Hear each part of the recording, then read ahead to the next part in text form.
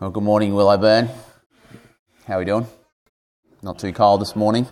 So this morning we're kicking off with our minor series. We've been on our mega series. This is our minor series. You might have noticed in the life of the church over the last 5 or 6 years, it wasn't necessarily planned out, but we'd sort of have a big series running, whether it was John or Revelation.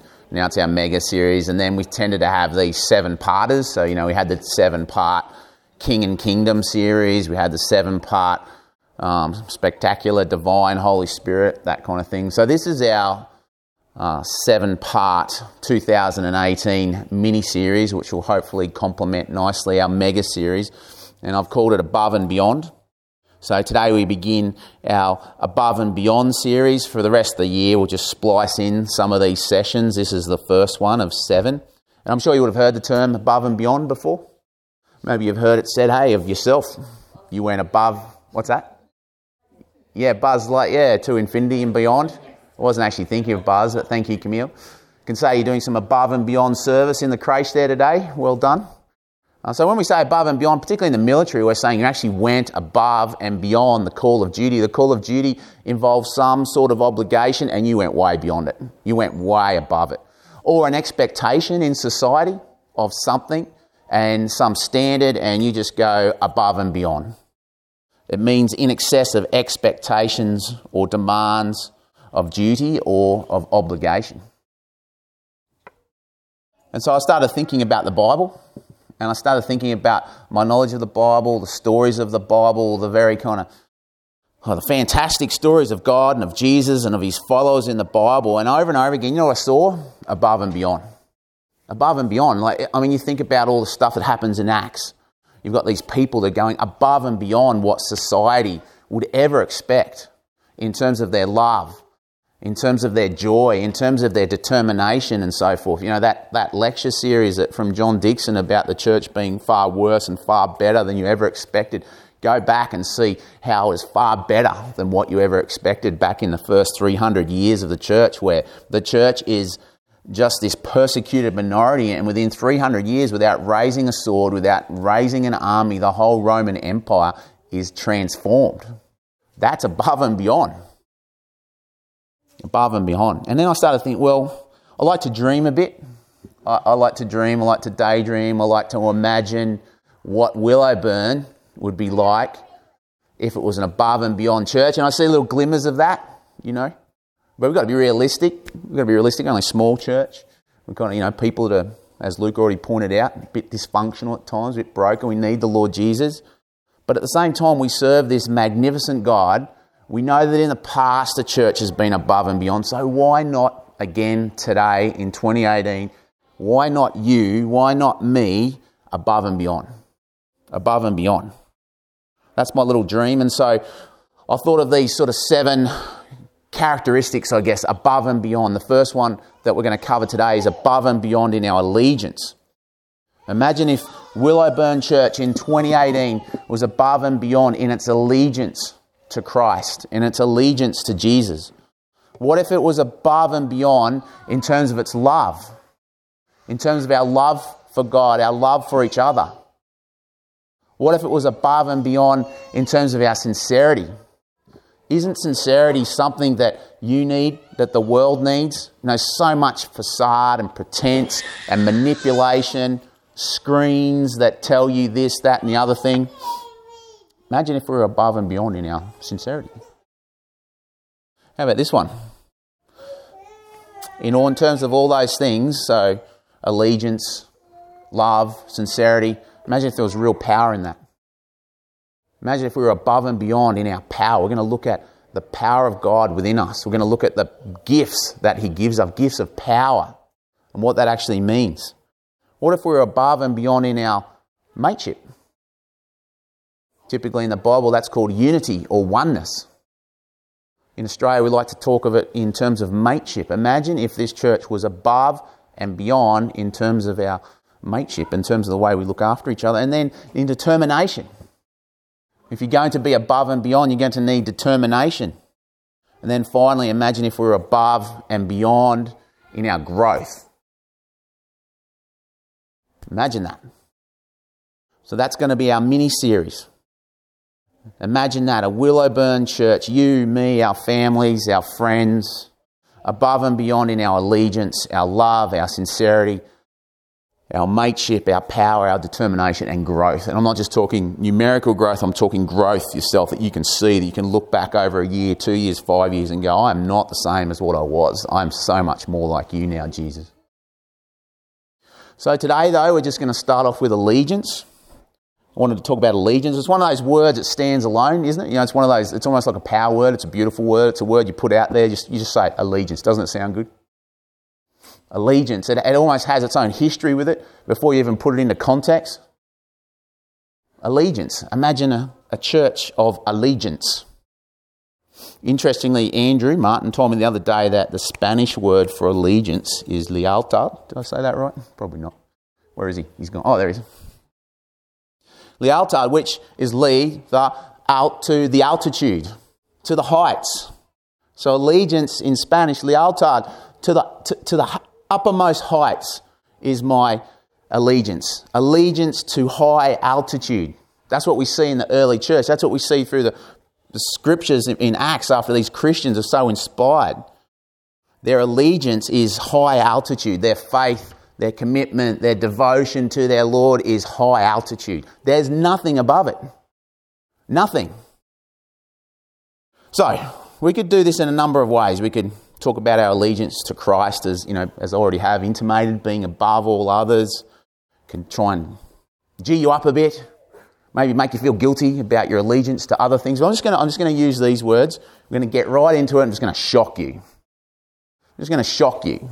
Because sometimes we read the Bible and we think we don't think.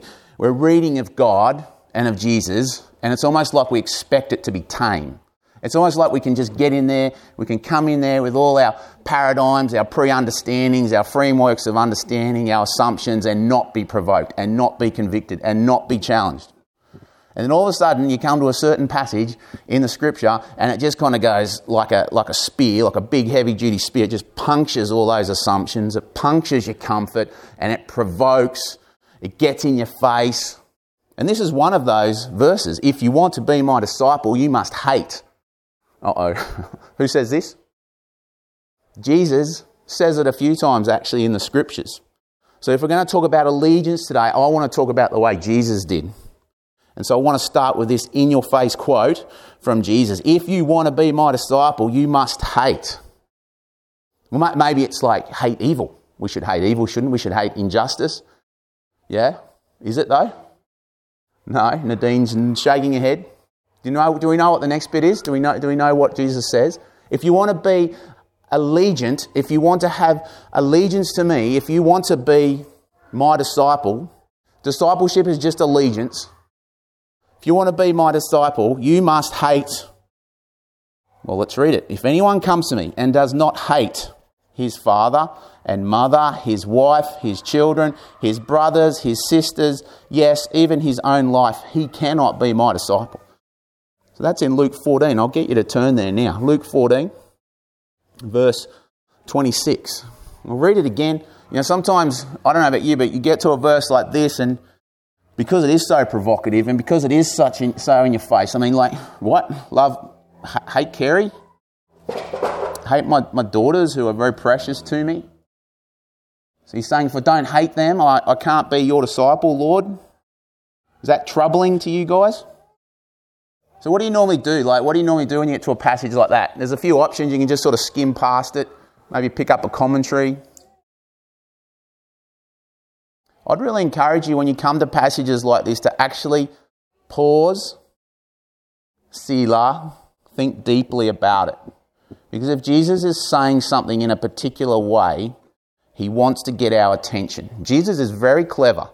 He knows we are easily distracted by the things of the world. We're easily, in our hearts, very fickle. We're easily kind of, just blasé, apathetic. He knows that from week to week, our kingdom sensitivities, our kingdom sensibilities, our kingdom culture wanes. It's entropic, it wanes, it ebbs and flows. No one in this room is 100% committed to Jesus throughout the week all the time, are they? If you are, put your hand up. There are things that happen. You know it in your heart. There are things that happen. And when those things happen, your convictions, your commitment tends to wane. Jesus is so clever. He knows that. That's why coming together like this, hearing the word, being in the word regularly is such an important thing. It is literally food for your soul. It literally reinvigorates your kingdom conscience. It reinvigorates your kingdom sensibilities. And sometimes Jesus really has to slap us around the face, in a sense. A bit like last week. He has to crash tackle us as we run towards the cliff face to get our attention.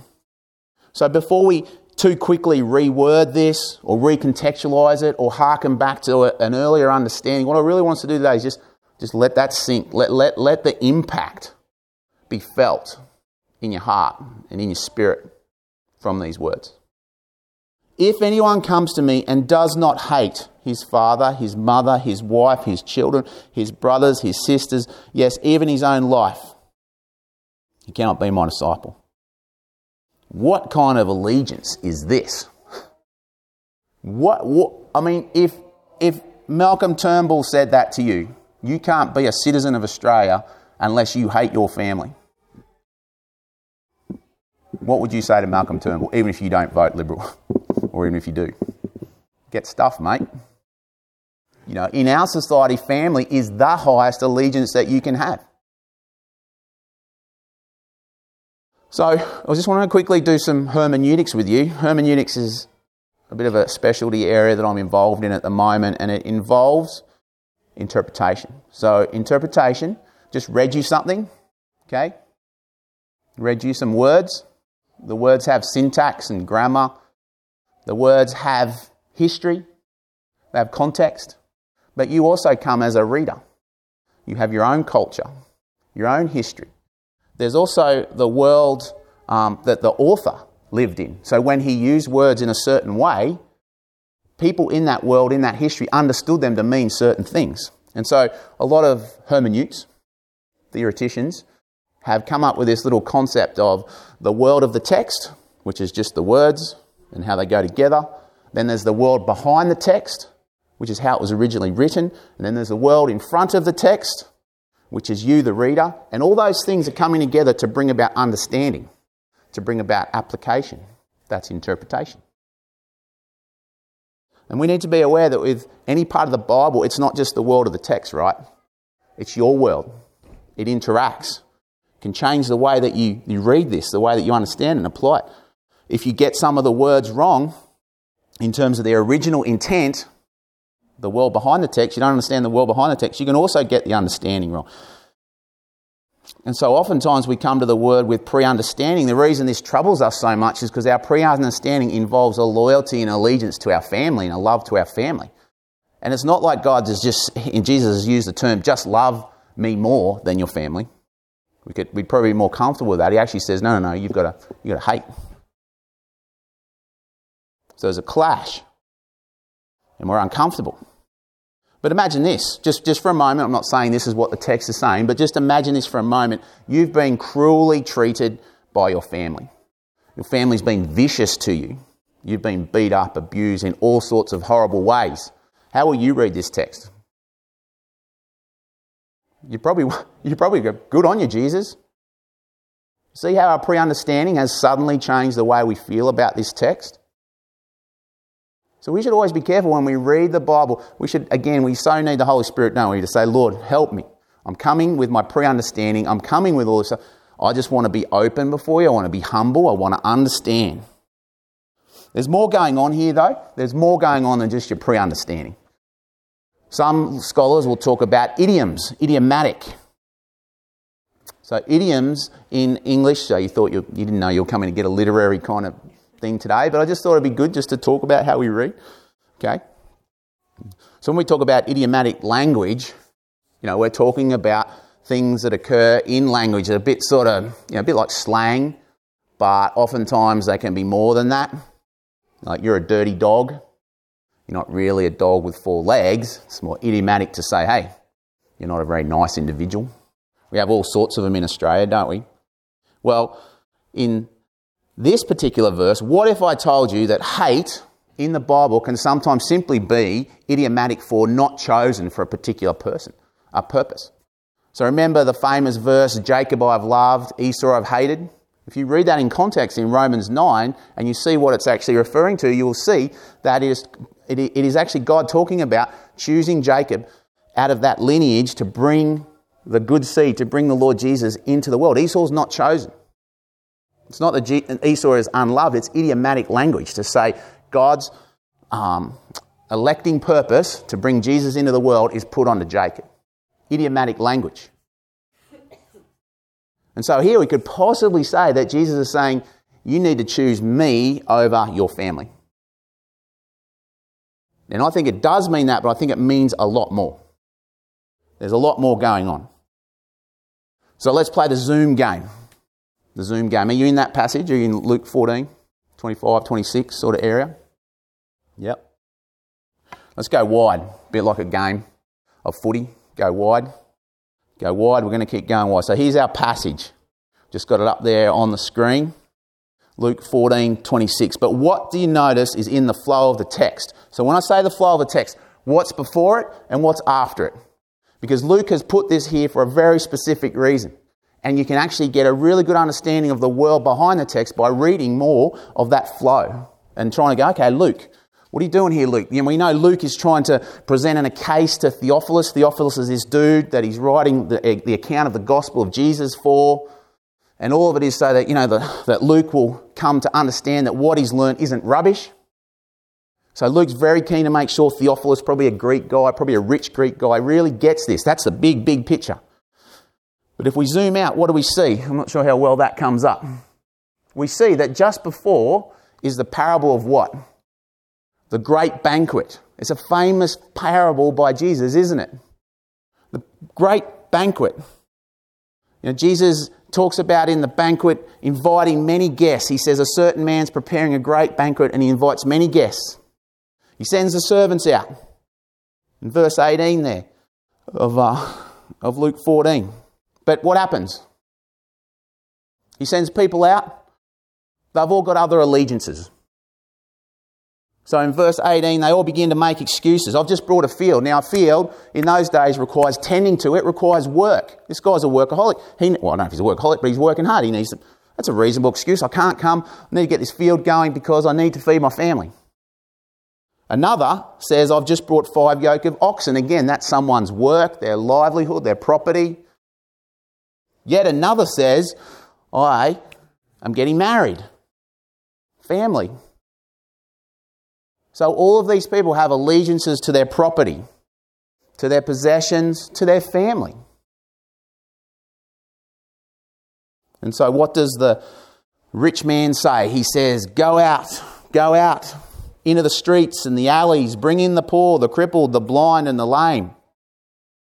And the servant in verse 22 says, what you've ordered has been done, but there's still room. Then verse 23, the master tells his servant, go out to the roads and the country lanes and make them come in so that my house will be full. I love that. And then he says, I tell you, not one of those who were invited will get a taste of my banquet. This is just a simple, practical parable that says, if your allegiances are to other things, you're not going to come to the banquet. You're not going to want to come to the banquet. And this is a life-giving banquet. In the broader kingdom sense, this is a life-giving banquet. This is exactly what they need. Their field is not going to give them exactly what they need. Their family is not going to give them exactly what they need. They need everlasting life. That's what they really need. And these other loves are getting in the way of that. Why won't they get a taste? Because the field gets in the way of the invite. Work gets in the way of the invite. Marriage gets in the way of the invite. Competing allegiances. Jesus is saying you don't just get to speak allegiance. You have to live it. Your allegiance will be read by your actions. Think about the kids. It's so awesome we've got little babies and stuff in the church and little kids that grow up. Think about your kids, parents, think about your kids. Do they listen to your words as much as they watch what you do? So too, in this situation, your allegiance will be seen by what you do. And human allegiance is just so fickle, isn't it? This parable of the great banquet is property, work, family. They're all allegiances. They compete and they get in the way of this allegiance of the banquet. So now when we come back to our verse, if anyone comes to me and does not hate his father and his mother, you're sort of starting to get a bit of a picture now. It's Jesus is saying all these other things, if they get in the way and they compete, then you're not going to come to the banquet. You're not going to want to. And you have to understand as well, all through the scripture, Jesus has been promising what? He's been preaching the kingdom coming. A new order is coming. He's preaching repent. He's preaching turn. If you want everlasting life, if you don't want to go into the grave, if you want to know me, then turn, repent, change. And all the time there's these like interferences, these allegiances to other things. And so the banquet, to my mind, is all about the people saying, you know what? Even though my life is degrading, entropic, wrinkling, fading, this field here, it's not going to last. These cattle are not going to last. My family's not going to last. I want them first. I want them first. And Jesus is saying, whack. Whack. Stop that. That is so silly. Choose life. And it's the same thing for you now in 2018. It's the same thing for your friends. But I think there's still more going on. Because when we look in the scriptures and we go even wider, we actually see that this verse is talked about in other parts of the Bible. So, for example, in Matthew, we see it again. And we know that there's an overlap there because if you look at 27 in Luke 14, it says, and anyone who does not carry his cross and follow me, follow Jesus where?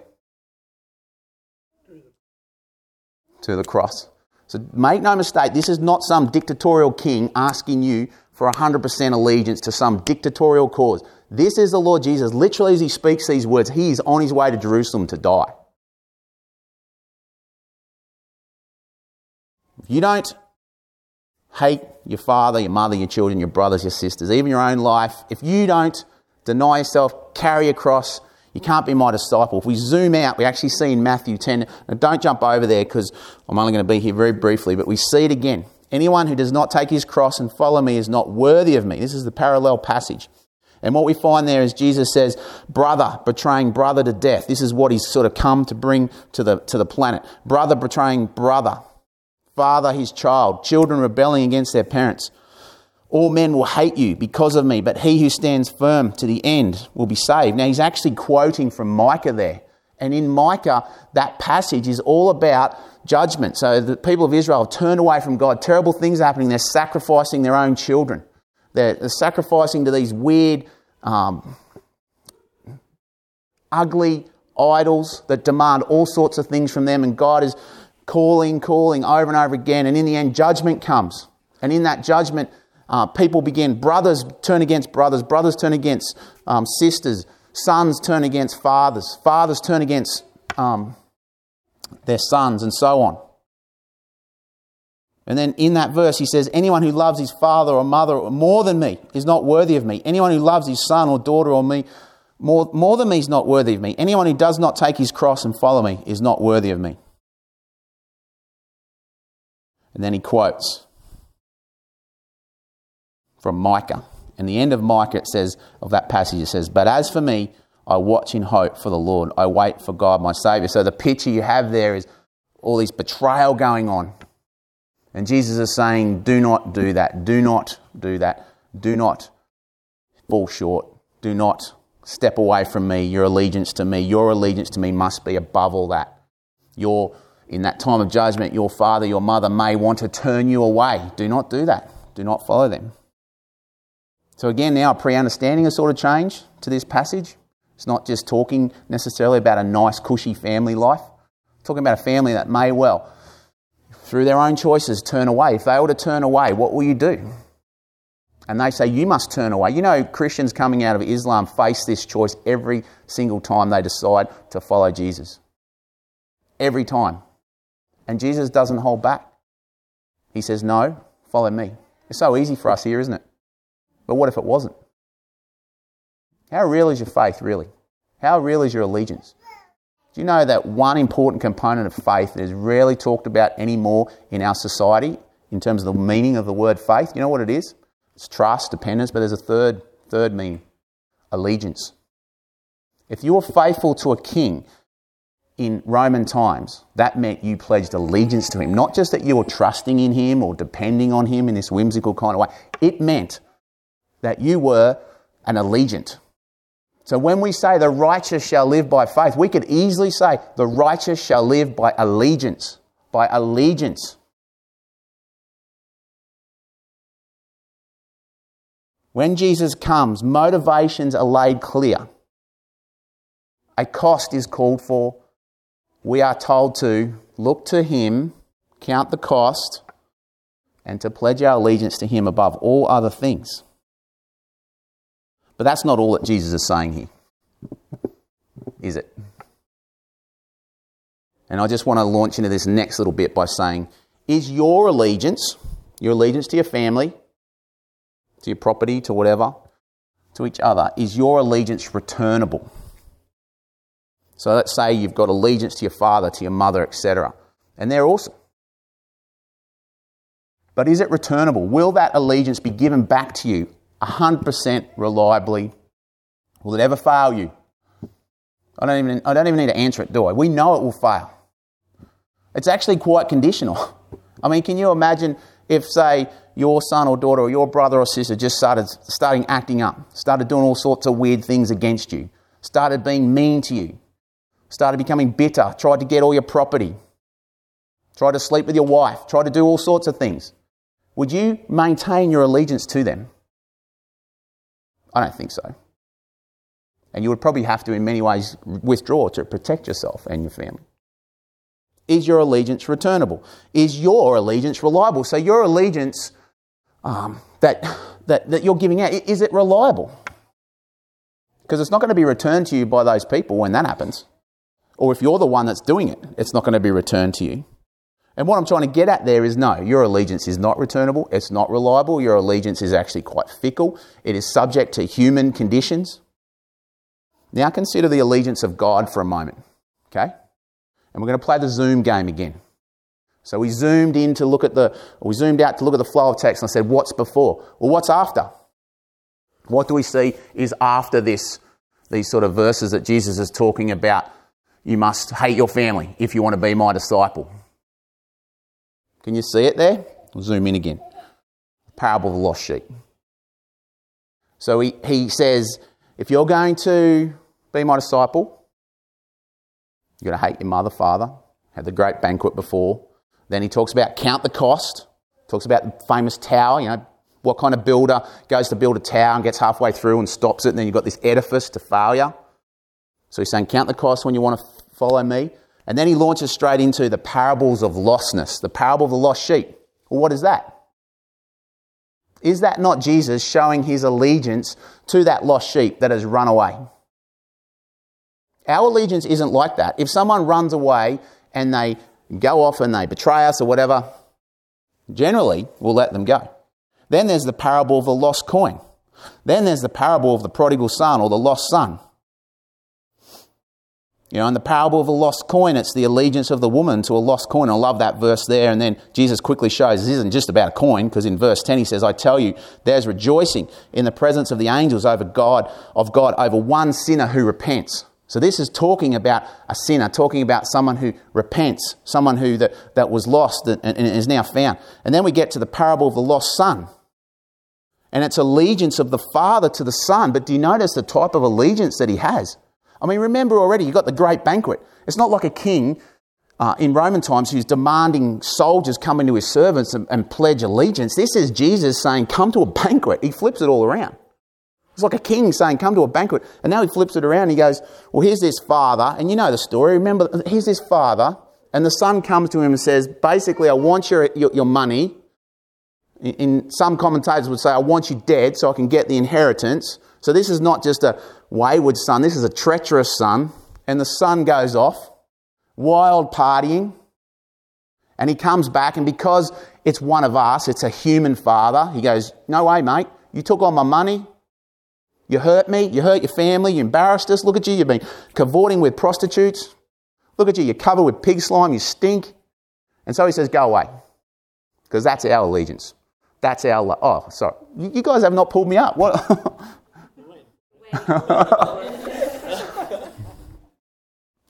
No, that's not what we see, is it? While he was still a long way off, his father saw him, was filled with compassion for him. He ran to his son and threw his arms around him, pig slime and all, kissed him. What kind of allegiance is this?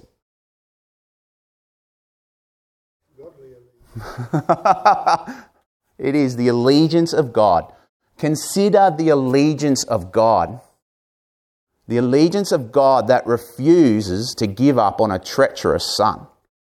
Is his allegiance returnable and reliable? Absolutely. Absolutely reliable. While he was still a long way off, his father saw him. He was filled with compassion. This is Jesus talking about God, God the Father. You ever imagine God filled with compassion? I know we talk about God as love, but just think about that word, compassion. It generally means to have pity, to have empathy, to have understanding. He knows. He is the ultimate allegiant. And you think about the cross, right? You've got all these unallegiants. You've got Judas, who betrays Jesus. You've got Pilate. You've got the soldiers who whip and scourge and spit on him. You've got the disciples who just run away. Where's their allegiance? It's pathetic and small and fickle and rubbish. And yet Jesus, what does he say? Father, forgive them. Even with nails through his wrist and through his feet and an incredible excruciating pain that we don't even understand, Father, forgive them. What kind of allegiance is that? What kind of allegiance is that? It's off the scale, isn't it? It's completely recalibrating love as we understand it. It's completely recalibrating allegiance. I'll show you mathematically. Did a whole bunch of mathematical equations to come up with this. Okay, so you can see the bar chart I've put up there. The top one is human love for family. And then, in general, and then other human love. And you can see human love for family must be, what, the most noble, the best we've got as humankind, wouldn't it be? Would anyone disagree with that? You know, your love of property, your love of ice cream, it's down there. Love for family, love that a husband has for a wife, wife for a husband, children, so forth, parents, that's got to be, wow, it's got to be up there. So I'll put that as 100%. That was quite a formula to get that. And I'm not a maths guy. 100% capacity. The rest of it's down at about 1%. Don't get ahead of me. There's other loves, of course, but let's say that this is the biggest, the grandest, the most special love that you can have. But then the Bible comes along and it says weird things. It says, we love because he first loved us. So I take that to mean the only love that we really have that's worth a jot is the love that he gives us, which then sort of flows out to us, to other people.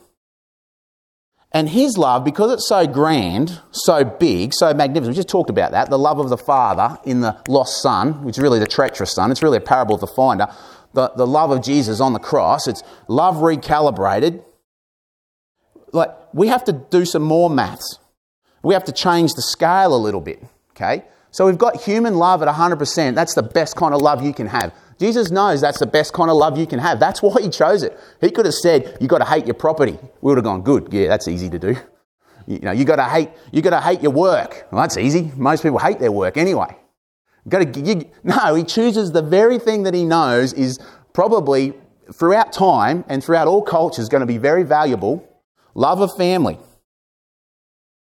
And he goes, this is what I think he's saying here, I want you to rescale. So what happens when we rescale? So again, it was a comprehensive mathematical equation, trust me. So I've gone from 0 to 100, and I've gone, must be at least 10 million.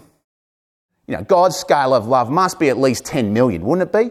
I mean, you think about taking nails. What kind of God does that? Mathematically, I could show you later. No, I can't. You know what I'm doing though, don't you? I'm saying that if our scale is 100%, and then we flip it around, and hopefully it flipped around nicely, can you even see human love for family on that scale now? It's invisible. God's love scale, recalibrated, is out at 10 million, And when we now compare his love at 10 million to our 100%, you can't even see it. It's almost like hate. What kind of love is this? What kind of allegiance is this that the Father has for us? That the Son has for us?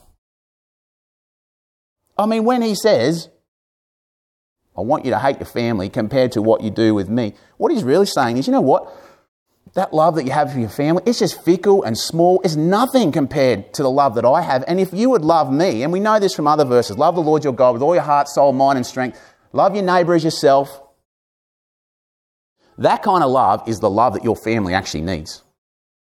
Yes, absolutely. If they were to begin to turn you away from Jesus, turn you away from God, you must say, no. My allegiance is to God. And you know what? My allegiance to God, him being first, is actually going to be a lot better for you because that's the kind of love you need. You don't need my fickle love. I could turn away from God now. I could give you my love and it's going to fail. It's going to become dysfunctional. It's going to become entropic and you're going to be worse off for it. The best thing we can all do as human beings is look to the 1 to 10 million scale of the love of God. Love is completely recalibrated. So how do we put all this together? If anyone comes to me, understand that allegiance to God is not like allegiance to your work, to your property, or even to your family. Our allegiance, if it ever comes to it, is to God above all other things. Understand that the divine love completely rescales our love.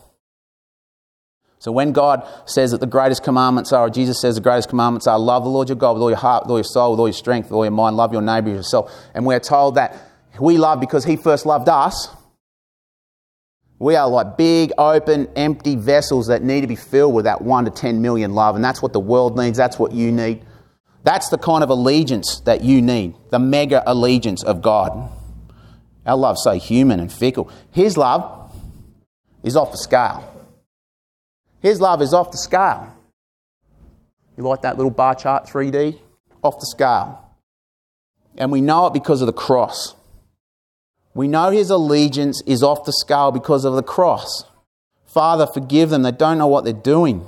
That comes from the cross. It's off the scale. It's a life-giving love. It's a love you need. It's a love your family needs. It's a love the world needs.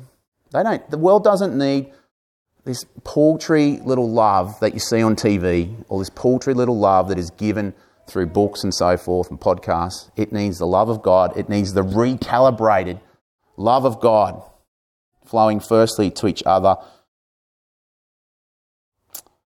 Firstly to God, then to each other, to the world, even to our enemies. Now, this love is so high altitude, it even calls us to love our enemies. Think about that. Jesus says, love your enemies. When you love your enemies, what happens to them? They're not your enemies anymore. That's kind of the point. This is a spectacular love, a spectacular allegiance. Lealtad, true allegiance. So pause and think deeply as we finish. The righteous shall live by faith. The righteous shall live by allegiance. Stop worrying about whether you believe or not. Stop worrying about all your doubts and stuff and just pledge your allegiance to the Lord Jesus Christ and never give up. Never, ever pledge your allegiance to anything else. Yes, you'll trip and stumble and fall, but every time get up again and pledge your allegiance to Jesus. The righteous shall live by faith. The righteous shall live by that dependence on God's recalibrated love, but they shall live by allegiance to him. We're going to remember him now in communion. We're going to remember his allegiance to us. This is a table of allegiance. It flows both ways. You don't have to be perfect. You don't actually have to be sinless to come to this table like other gods would demand. You don't even have to go and make animal sacrifices and things like that. All you have to do is pledge your allegiance to him by coming to the table and partaking, by getting up off your seat and partaking. And then let that be a picture of the rest of your life, getting up, pledging allegiance to him into Monday morning, into Tuesday morning, into Wednesday morning. And know that as you drink and as you eat, this is his pledge of allegiance to you. It's a pledge of allegiance, a living pledge of allegiance. And before we come to the table, something heavy on my heart. I feel as many times there are contaminants and weights that we're all kind of bearing, and maybe there's a purpose in that from God, but some of it is not. Some of it's just not. And it interrupts your allegiance to God. It contaminates it. It distorts your thinking. So when I pray and we commit this time to the Lord, I want you to pray with me. And if God convicts, then hold nothing back. Repent, turn to Him, pledge allegiance to Him, and do what it takes. And what it takes is give up on whatever it is that's holding you back. Just go, no, I want you, Lord. Nothing can come between you and your Lord. Nothing. Father, these are heavy words, and words that are provocative, and words that pierce to the soul and even maybe make us irritated, or maybe they make us angry, or maybe they just make us confused and befuddled. But one thing we know, because of the cross, even if we don't understand this passage clearly, is that your allegiance to us is profoundly grand, it's infinite, it is off the scale. And so as we come to you now and remember your allegiance to us through this table, Lord, again I ask that your Holy Spirit would minister to us. You would alert us to those things that are within us. We would get curious about them, and we'd bring them to you, Lord, so that we might be allegiance. Lord, we saw before that we can't just be seen to be allegiant when it's easy or when there's words flowing out of our mouth. No. When it's hard, when it's difficult, or when we're just bored, Lord, let there be allegiance seen in us from people around us, from our children if we have children. And again, Lord, I confess and I ask, oh Lord, that in my own heart there would be 100% allegiance for you. It's just a small cup, Lord, that I can bring in terms of commitment. But I want to bring it, and I want it to be filled with the love that comes from you and the allegiance that comes from you. Help us to be a church that lives by faith, that lives by allegiance to you. Help us, O Lord.